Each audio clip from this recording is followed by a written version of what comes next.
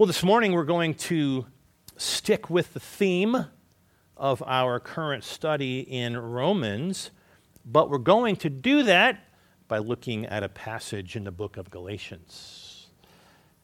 Yeah. If you were here with us last week, or maybe I should say if you weren't here with us last week, I'm going to go ahead and read the last three verses, the only three verses that we went through last week. You can continue to turn to Galatians.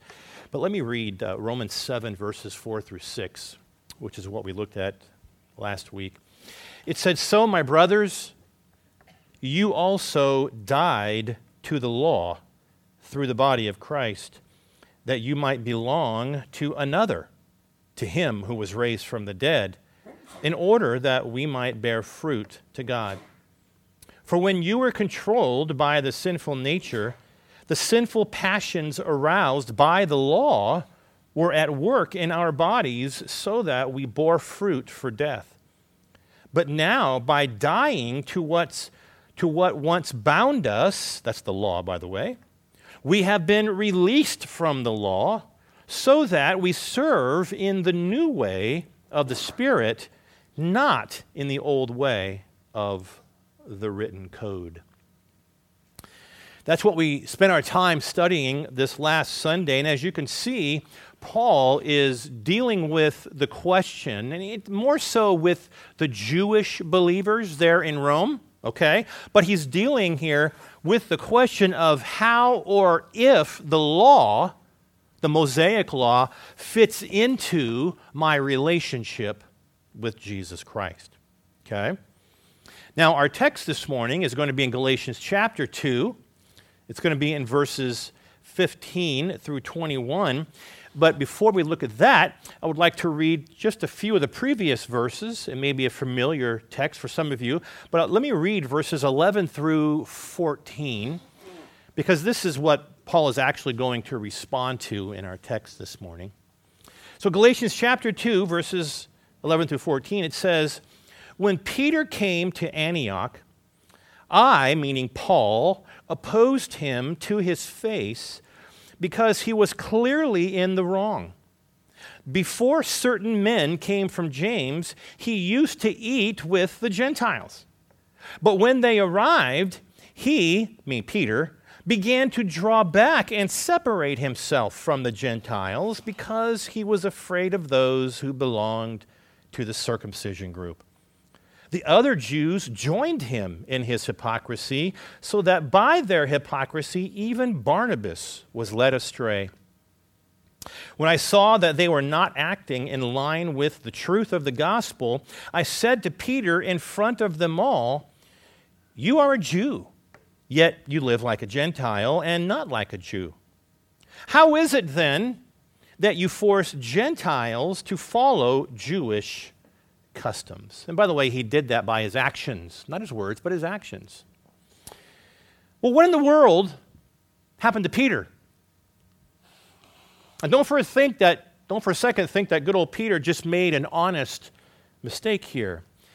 Peter, as you can see, caved into the peer pressure and he played the hypocrite. Peter had no problems with Jews and Gentiles sharing a meal together. We see that there at the beginning of verse 12. There wasn't any kind of a stink as to what kind of food that they can eat. Matter of fact, Peter, more than any of the other apostles, knew that Christ said, all foods are now clean. And for that matter, all believers are now equal. So what happened? Well, the very presence of this so-called circumcision group, whom we know to be the Judaizers, they had moved Peter to hypocrisy. Verse 12 says Peter was afraid of these men. Now, it's no doubt it's because Peter knew that they believed in adding the Mosaic law to their faith in Christ. That made him a little uncomfortable, that made him a little stressed, and so it says he was afraid. And so their very presence of this group brings enough fear into Peter, as verse 12 says, to draw him back and separate himself from the Gentiles. In other words, he stopped sharing a meal with them. He stopped eating with them. And so by doing such a stupid thing, Peter is indirectly teaching others that maybe, you know what, maybe there still is a separation between Jew and Gentile. Because that's what people are seeing, right? Instead of acting on the truth, Peter responded in fear. Just from their presence, he felt the pressure to stop eating with his Gentile buddies. And not only that, but as verse 13 says, there were other Jews that were there with Peter, and they also withdrew from eating with the Gentiles. And when they saw Peter's response to the presence of the Judaizers, they too did the exact same thing. Right? So Peter's actions already drew other Jews astray. Matter of fact, it then said, to the point about doing this, even led Barnabas astray. They're all just kind of following Peter and what he was doing. Now, folks, these are people who have confessed, some of them have even taught that Jew and Gentile are one in Christ. Yet they were denying the truth by their conduct. Okay? And the reason I wanted to read this is because Paul is going to use this experience with Peter to make his point in the following verses. Okay? Paul is going to transition away from this story with Peter, yet use the story as a pretext to talk about justification by faith apart from the observation of the law. Okay? He's just simply going to use this incident with Peter as a springboard to go into deal with this subject matter. Now, some of the verses that we will look at this morning really do give us some of the most significant truths of Christianity. Paul clearly states the doctrine of justification by grace through faith and defends it not just over the observation of the law, but also this traditional objection that somehow justification by faith leads to lawlessness, or that somehow just believing in God's grace will lead to sin, or if you will, a sinful lifestyle. And so as Paul starts this section here in verse 15, he's going to put Jew and Gentile on the same level. Okay? Something you don't see Jews doing, by the way, very often. He's going to show that when it comes to salvation, there is no distinction between Jew and Gentile. And this is very important, folks. They both come to Christ the same way. One doesn't come to Christ through the law and one through grace. There's only one way to Christ. And he's going to be very clear on that issue. So if you're there, read with me verses 15 to 21. Remember, we're just coming off of this discussion that Paul had when dealing with Peter. He now says, we who are Jews by birth and not Gentile sinners, we know that a man is not justified by observing the law, but by faith in Jesus Christ. So we too have put our faith in Christ Jesus, that we may be justified by faith in Christ and not by observing the law. Why? Because by observing the law, no one will be justified. If while we seek to be justified in Christ, it becomes evident that we ourselves are sinners, does that mean that Christ promotes sin? Well, absolutely not. If I rebuild what I destroyed, he's talking about the law there. If I rebuild what I destroyed, I prove that I am a lawbreaker. For through the law, I died to the law, so that I might live for God. I have been crucified with Christ, and I no longer live, but it's Christ who lives in me. The life I live in the body, I live by faith. In other words, not the law. I live by faith in the Son of God who loved me and gave himself for me. I do not set aside the grace of God, for if righteousness could be gained through the law, then Christ died for nothing.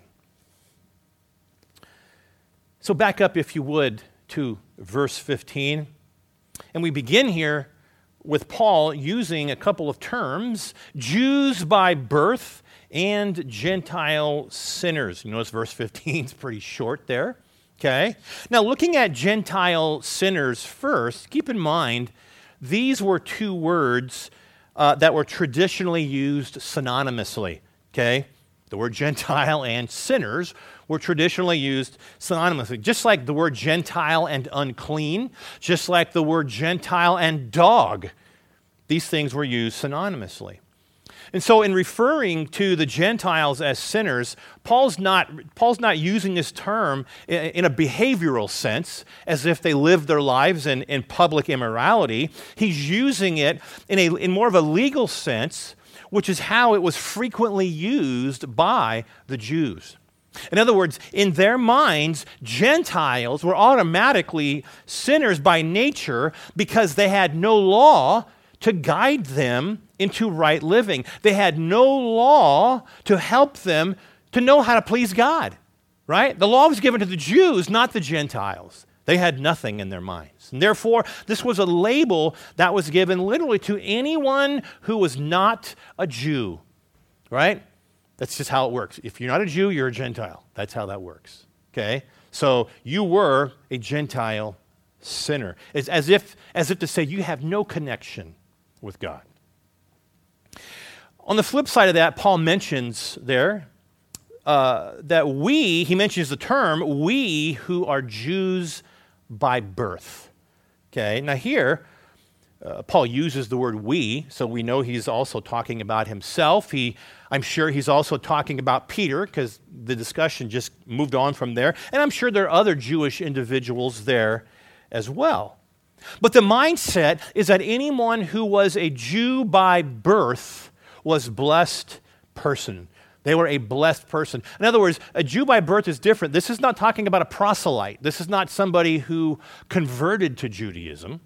This is a Jew by birth. These people were blessed, okay? Because they say you were born knowing the truth. You were born, they say, knowing the truth. I mean, think about it. Their ancestors were the patriarchs. It's another word for simply the first fathers, Abraham and Isaac and Jacob, right?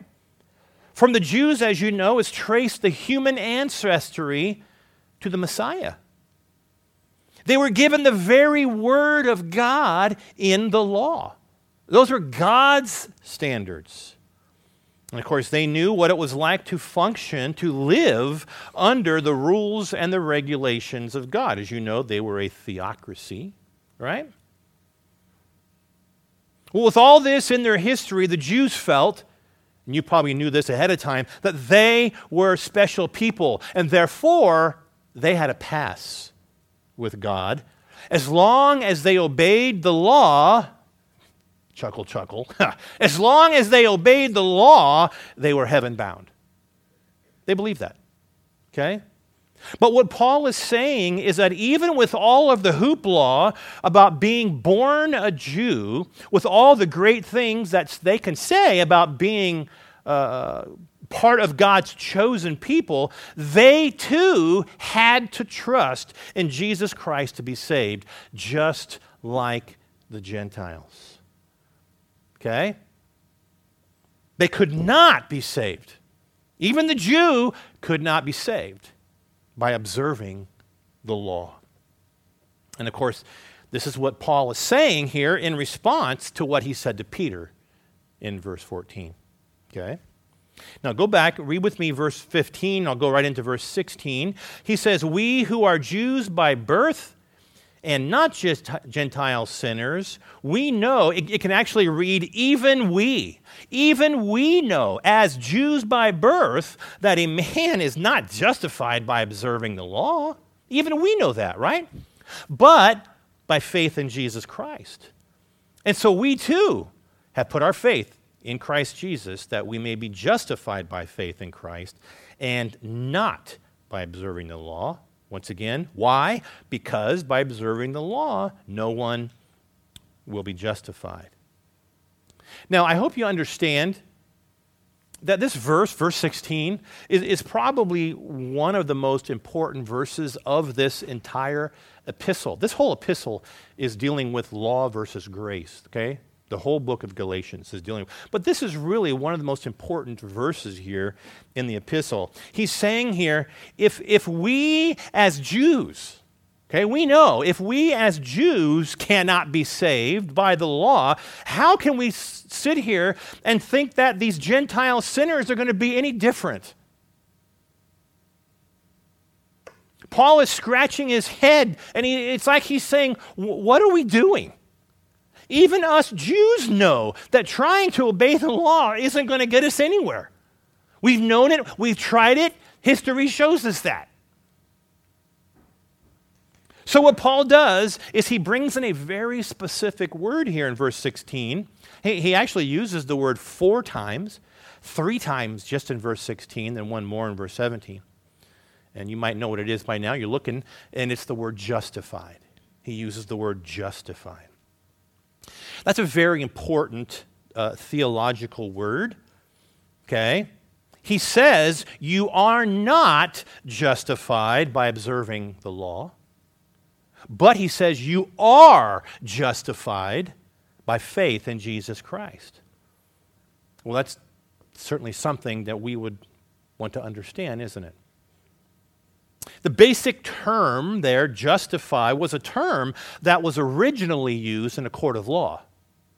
Right? This is how a judge would declare a person, or maybe this was how a judge would declare an accused person not guilty. He was accused of a crime. The judge would say, you are not guilty, or he would basically say, you are right under the law. You're not guilty. You're right under the law. And therefore, to be declared righteous or to be found innocent is typically how we interpret that word today. It was basically the opposite of being condemned for a crime, or in our case, condemned for sin, right? You are set free from the charges that are brought against you. Expositor's commentary puts it this way: it expresses the judicial action of God apart from human merit, according to which the guilty are pardoned, they are acquitted, and then reinstated as God's children and as fellow heirs with Jesus Christ. And so the basic meaning of justification refers to God's declaring a sinner to be guiltless. They are right with God. Okay? Now, as you know, this is an interesting position. Because righteousness, right, we're being declared righteous. Righteousness is a divine attribute of God. And since every one of us are sinners, we don't naturally possess it. We're not born with this attribute. And therefore, to be justified or to be declared righteous, it has to be imputed by God. It has to be credited to us, right? We can't get it. We can't earn it. Can't work for it. It has to be credited to us. In other words, it doesn't just happen automatically because it's not something we deserve. Like I said before, it's not something we've earned. And therefore, verse 16 tells us how this is accomplished. If we can't get it that way, how is it accomplished? Well, what does he say? He says it's by faith in Jesus Christ. Remember who he's talking to here in this passage. He says it must be by faith in Jesus Christ. Now, this is not some kind of blind faith. It's a faith that begins with knowledge. It is a faith that is built on fact. And this implies an act of personal commitment. We have to run to Him for refuge. We have to run to Him for mercy. I hope you thank God for His mercy. It's just like that judge in a court of law. See? We're trusting in what He has done for us since we could never do it ourselves. We can't. It's impossible. And this is how Paul can make that monumental statement there at the end of verse 16, where he boldly tells these Galatians, by observing the law, what does he say? No one, absolutely zip, not a single person will be justified by observing the law. The bottom line is that the law does not need to be forced on these Jews, and it certainly does not need to be forced on the Gentiles. No amount of law keeping can make a person righteous, because the root of sin, this is important, the root of sin, folks, comes from our hearts, doesn't it? It's not our actions. The root of sin comes from our heart. You can't just do something righteous and somehow wipe out an unrighteous act. People think that, right? That God has some big scale in heaven, right? He's just, okay, I've done more good than bad. You can't just wipe things out. Jesus said in Matthew 15, verses 18 through 20, he says, it's the words you speak come from your heart. He says that is what defiles you. Catch that? The words come from your heart, and that's what defiles you. For from the heart come evil thoughts and murder and adultery and sexual immorality, theft, lying, and slander. He says these are what defile you. Because it starts here. That's what it is. It just comes out in our actions. But the problem is going on here, right? Man's problem is who he is, not necessarily what he does. What he does is because of who he is. And therefore, there's no law, not even God's law, that can conform our nature to comply with his. Now, as Paul moves into the next verse, he's going to use this as a springboard to respond to one of the arguments from his opponents. Okay? Notice verse 17. He says, if, while we seek to be justified in Christ, if it becomes evident that we ourselves are sinners, does that mean that Christ promotes sin? And he says, well, absolutely not. Now, the argument here is that if one gets rid of the law, okay, and wants to be justified by faith, that encourages godless living. That's the argument. That's what they're saying. If you walk away from the law and want to be saved by grace, that's just encouraging godless living, because there would be no law. That's what we call antinomianism, right? Anti and nomos, no law.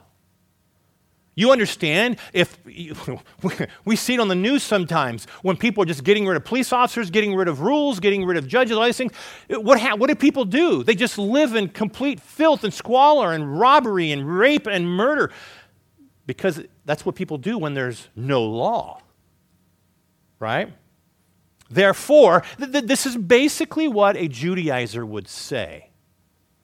They would say, well, your doctrine of justification by faith is dangerous, they would say. For by eliminating the law, you also eliminate a man's sense of moral responsibility. If a person can be accounted righteous simply by believing that Christ died for him, why then should he bother to keep the law? Or for that matter, why should he bother to live by any standard of morality? There is no need to be good. The result of your doctrine is that men will believe in Christ, but thereafter do as they desire. The bottom line, folks, is this view. The bottom line with this view is that if we simply get rid of the law and trust in Christ, then he is promoting sin, right? Because he's saying here that's what the end result would be. If that's what the end result is going to be, they say, then he's promoting it.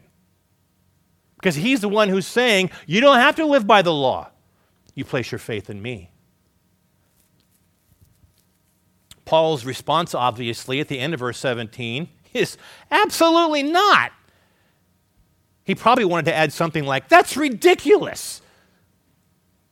Sin is not the result of the doctrine of justification by faith.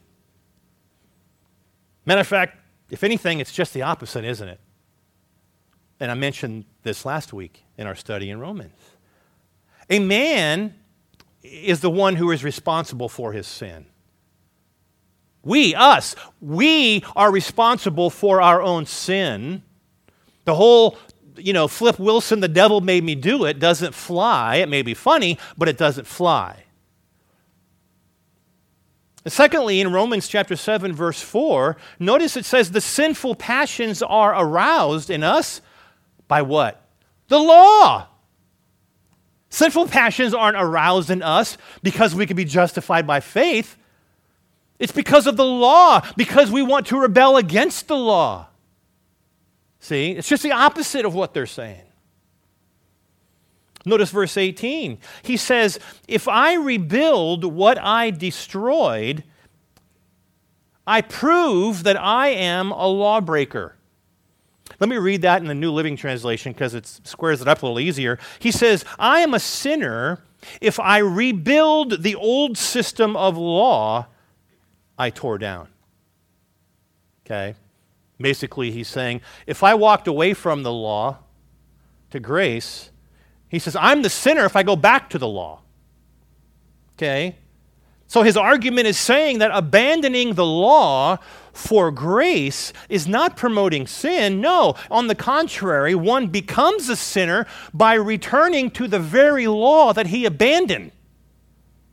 If someone tries to rebuild a system of legalism, a system of works, after he has destroyed it by believing, and some of them even preaching the gospel, he's proving that he is the lawbreaker. He demonstrates himself to be a hypocrite and a sinner by abandoning God's grace for the law. And if you listen to that, that's really nothing more but a poke at Peter. Because that's exactly what Peter did by his actions. The Judaizers looked at the doctrine of justification as basically cheap grace, a license to sin. What they didn't understand was that to trust in Christ also was a transformation on the inside. They didn't quite understand that. Folks, this is why, in case you didn't know, the Gospel of Matthew was written to the Jews. So when you go back and you read, you can see what Jesus told these Jews in the Sermon on the Mount, Matthew 5, 6, and 7. And you'll see how Jesus nails them on this issue. Okay? We also have verses like 2 Corinthians 5, 17, right? We all know that one. If any man be in Christ, he is a new creation. Not might be, not could be, not should be. He is a new creation. The old things have passed away, and behold, all things have become new. See, there's a difference within us. And that changed life is, of course, the evidence of one's salvation. It's not just something we say. It's very real. It's proven. It's shown in our lives. See? It's not proven by just because I prayed a prayer or I said I believed in Jesus or because I raised my hand after the 54th verse of just as I am. The evidence is a transformed heart and therefore a transformed life. Who a person is, as you know, is reflected in how they live their life. Go back to the text. Paul says in verse 18, and I'm going to go right into verse 19. If I rebuild what I have destroyed, in other words, if I go back to the law after I've chosen grace, he says, I prove that I am a lawbreaker. Verse 19, for through the law, he says, I died to the law. The word for there can also be translated because. Because the law, or because of the law, I died to the law, so that I might live for God.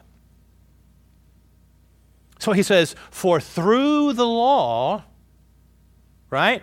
Or if you will, because of the law, I died to the law. Okay? It's because of the law that I left the law. You understand?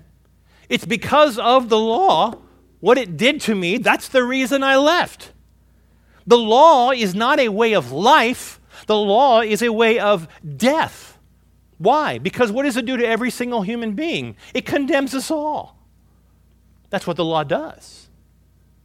It just condemns us. It tells us on and on, we're sinners. Paul is saying the law showed me that I was a sinner and therefore I deserve death. It did so every single day. So Paul is saying, what did I do? I therefore ceased my relationship with the law. Or if you want to say it, I died to it. The law just proved to me that I can't keep it. Instead, I placed my trust in Christ, who alone could pay for my sin, which was what? Death. It was death. The law proved that's what he deserved. Because that's what the law does. It continues to repeatedly tell us, you failed. You failed again. You failed again. That's what it does. Paul's whole point here, folks, is that being under the law proved to him that he could not be saved by the law. Okay? Placing yourself under the law just proved to him that I can't be saved by it. So when he died to it, when he ceased this relationship with the law, he's saying I am no longer under its power. Because now what does he say in that verse? He says, now I can live for God. Placing yourself under the law just says, screwed up, failed, sin, blaspheme, heretic, whatever. It just continues to hammer you. Once I left the law, once I died to the law, because I finally realized I couldn't keep it, now, he says, I can live for God. Now I can live for God. Living under the law prevented him from living a life of unreserved devotion to God. When you have time, I don't have time this morning, go back and read Romans 6, verses 12 through 14. Go back and read our text from last week, Romans 7, verses 4 through 6. There is no reason whatsoever to go back to the law. Everything we need to, quote, live for God is in Christ. Everything. Now, as Paul goes into verse 20, he's telling these Galatians that when it comes to living for God, that can only be accomplished, okay, through being tied or being knit together with Christ. Now, this next verse is one I want you to listen to, I want you to pay attention to. It's quoted a lot, but it's quoted on its own. It's not quoted necessarily in the context of the passage. But now that we've been going through the passage, hopefully you'll think about it a little bit. But I'm going to read verse 20, where Paul says, listen, I have been crucified with Christ. I no longer live, but Christ lives in me. The life that I live in the body, I'm going to add this. I don't live by the law. That's kind of what he means by that. I live by faith in the Son of God, who loved me and gave himself for me. Paul is saying when Christ died, he died. When Christ rose, he rose. We know that because we studied that in Romans 6, right? Not too long ago. Folks, the demands of the law were satisfied, okay, through his death, right? When Christ died, I died. The demands of the law were met, and they no longer have a hold on me, Paul says, because of death. Now he says, Christ lives out his life through me as I walk by faith, right? Faith, not as I walk by the law, as I walk by faith. He's saying this is the Christian life. I live by faith. And then what does he say? He says, it is no longer I who live, but it is Christ who lives in me. Remember, this is a response to what's going on here in our context. Oh, you don't live by the law, you're going to live in sin. No, I'm not really. It's contrary to that. I no longer live, Christ lives in me. Or you might want to say Christ lives through me. When you have time, go back to read Romans 6, verses 4 through 10. He's telling them that life is not a set of rules and regulations. It's not trying to gain everything through my own personal ability.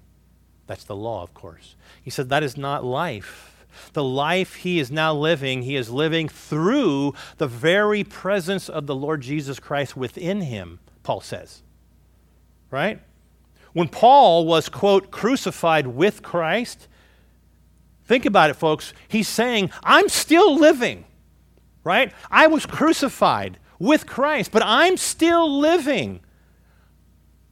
But now I live by faith. I'm still alive. I'm still kicking. I'm still cruising, but I do it by faith. He says back in verse 20, the life I live in the body, I live by faith in the Son of God. The very life that I live. Right? He's got two choices. Live by works or live through faith in Christ. Those are his two choices. He says, I choose to live by faith in the Son of God who loved me and who gave himself for me. So it is faith and not obedience to the law that releases a divine power to live the Christian life. Start posting all the law on your walls in your house, and every day you're going to come back in. If you choose to read them all, it's just going to continue to show you your screw up, which we all are. See? But we live by faith by that. And don't forget, by the way, in our text last week in Romans chapter 7, verse 6, we ended on this verse. He says, we have been released from the law. We've been released from the law, and now we serve in a new way of the Spirit. Right? God was gracious enough to give us his Holy Spirit. As I mentioned earlier today, God didn't say, all right, you're saved. Here you go. And the best of luck to you. Oh, we would all fail quickly. He gave us his word. He gave us his Holy Spirit to empower us to live this Christian life, didn't he? If Christ loved me enough to give himself for me, then he loves me enough to live out his life in me. Once again, he doesn't just die for me and say good luck. He's going to help me to live that life. See? If you ever need one reason to be obedient to God, how about he loved me and gave himself for me? It's not putting the law up there. Well, how do you live for God? Because he loved me and he died for me. That's why. Go back and read Philippians 2, 5 through 11. It's a great section of Scripture to memorize, actually. Short text. It shows from beginning to end, from heaven to the cross, what Jesus died for us. And then lastly, in verse 21, Paul says, I do not set aside the grace of God because if righteousness could be gained through the law, then Christ died for nothing. When he says, I do not set aside the grace of God, he's basically saying, I'm not going to cave to these false teachers like you have. In context, that's what he's talking about. I'm not going to cave to the false teachers as you have, to these Judaizers. Why? Because then I would be admitting, if I did what Peter just kind of showed them, I'd be admitting that obedience to the law is the only way to go, right? If I deserted grace and say, oh man, I need to live by the law, then you're trying to show that the law is the only way. And he says, no, I'm not doing that. Secondly, like he says in this verse, to do that, to set aside grace and to feel like you need to be obedient to the law is to say that Christ died for nothing. If someone preaches that Christ died for our sins and still teaches that we need to be obedient to the law, then Christ's death was for no cause. If I could just earn my way, live my way through this, then what's the point of Christ dying? That'd be like the dumbest mistake ever to happen in the history of the planet. Oh, geez, didn't have to die, didn't have to suffer. Well, we did because you can't make it the other way. If God has us to obey his law, then why did God send Jesus to die? Folks, adding anything to Christ is taking away from his grace. And what he did was 100% grace. 100% a gift. Not 1% was earned, nothing. And this is what Paul has shown us in these last few verses. The gospel is one of grace. The gospel is one of faith. And listen, the gospel is one of freedom. Freedom. That's the opposite of the law. Freedom. Folks, whenever you have the opportunity, defend the gospel. All of us are going to have people we run into, we work with, or maybe just a friend who somehow believes, if they don't believe in Christ, they believe in works. It doesn't matter. There is no other way. But they somehow believe, I'm good enough to get to heaven. Or I'm a pretty good person. Or, whatever way they want to phrase that. That's the perfect time to defend the gospel. Because whatever they choose, whatever the words they use, I think I'll make it, I'm better than the next guy, I do a lot of good things, I give to the poor, I help with the soup kitchen, it doesn't matter what it is. They're all works mindset of somehow I'm going to make it. And that's when you stop and say, no, let me share with you what the gospel is. The gospel is by faith. It's by God's grace through faith, and it gives freedom. See, that's the perfect time to defend it, which is kind of what Paul is doing right here. Unfortunately, he happened to be doing it because of something stupid that Peter did. Folks, the law had a purpose, and that was to lead us to Jesus Christ. It was to condemn us. It was to show him that we're sinners. It cannot save us, and it cannot transform us. Do we understand that? The law cannot save us, and it 100% cannot transform us. Placing your faith in Christ alone is what transformed you into the person that you are today. And there's no other way that can happen. And Paul wants to make it as crystal clear as possible. So we never, ever doubt it, never think otherwise. Right? Grace alone, through faith alone, in Christ alone. Let's pray. Lord, we thank you for the bluntness. We thank you for the boldness of Paul, and even confronting his own brother and Peter. But Lord, even confronting others. He didn't seem to back down from anybody, Lord. He stood up for the gospel on all accounts. Never one single tiny thing would he add to the gospel. Matter of fact, he said here in this book alone, in Galatians chapter 1, starting in verse 6, let the person who adds to this be eternal damnation, anathema. That is how important the gospel of grace, the gospel of freedom, the gospel of faith is. If there was something we can do, then Christ did not need to die. Lord, help us to understand that fully. And I think when we do that, we will lean more towards you. We would thank you more. We would praise you more. We would honor you more, knowing that 100% of salvation, Jew or Gentile, is through Jesus Christ. It is by grace through faith. And we thank you, Lord. We thank you for accepting us. We thank you for allowing us to be a part of this. You didn't have to do this. You didn't have to do it this way. You didn't even have to give us this opportunity, but you did. We thank you for just giving us that time to come to know you. And we give you the glory in Jesus' name. Amen.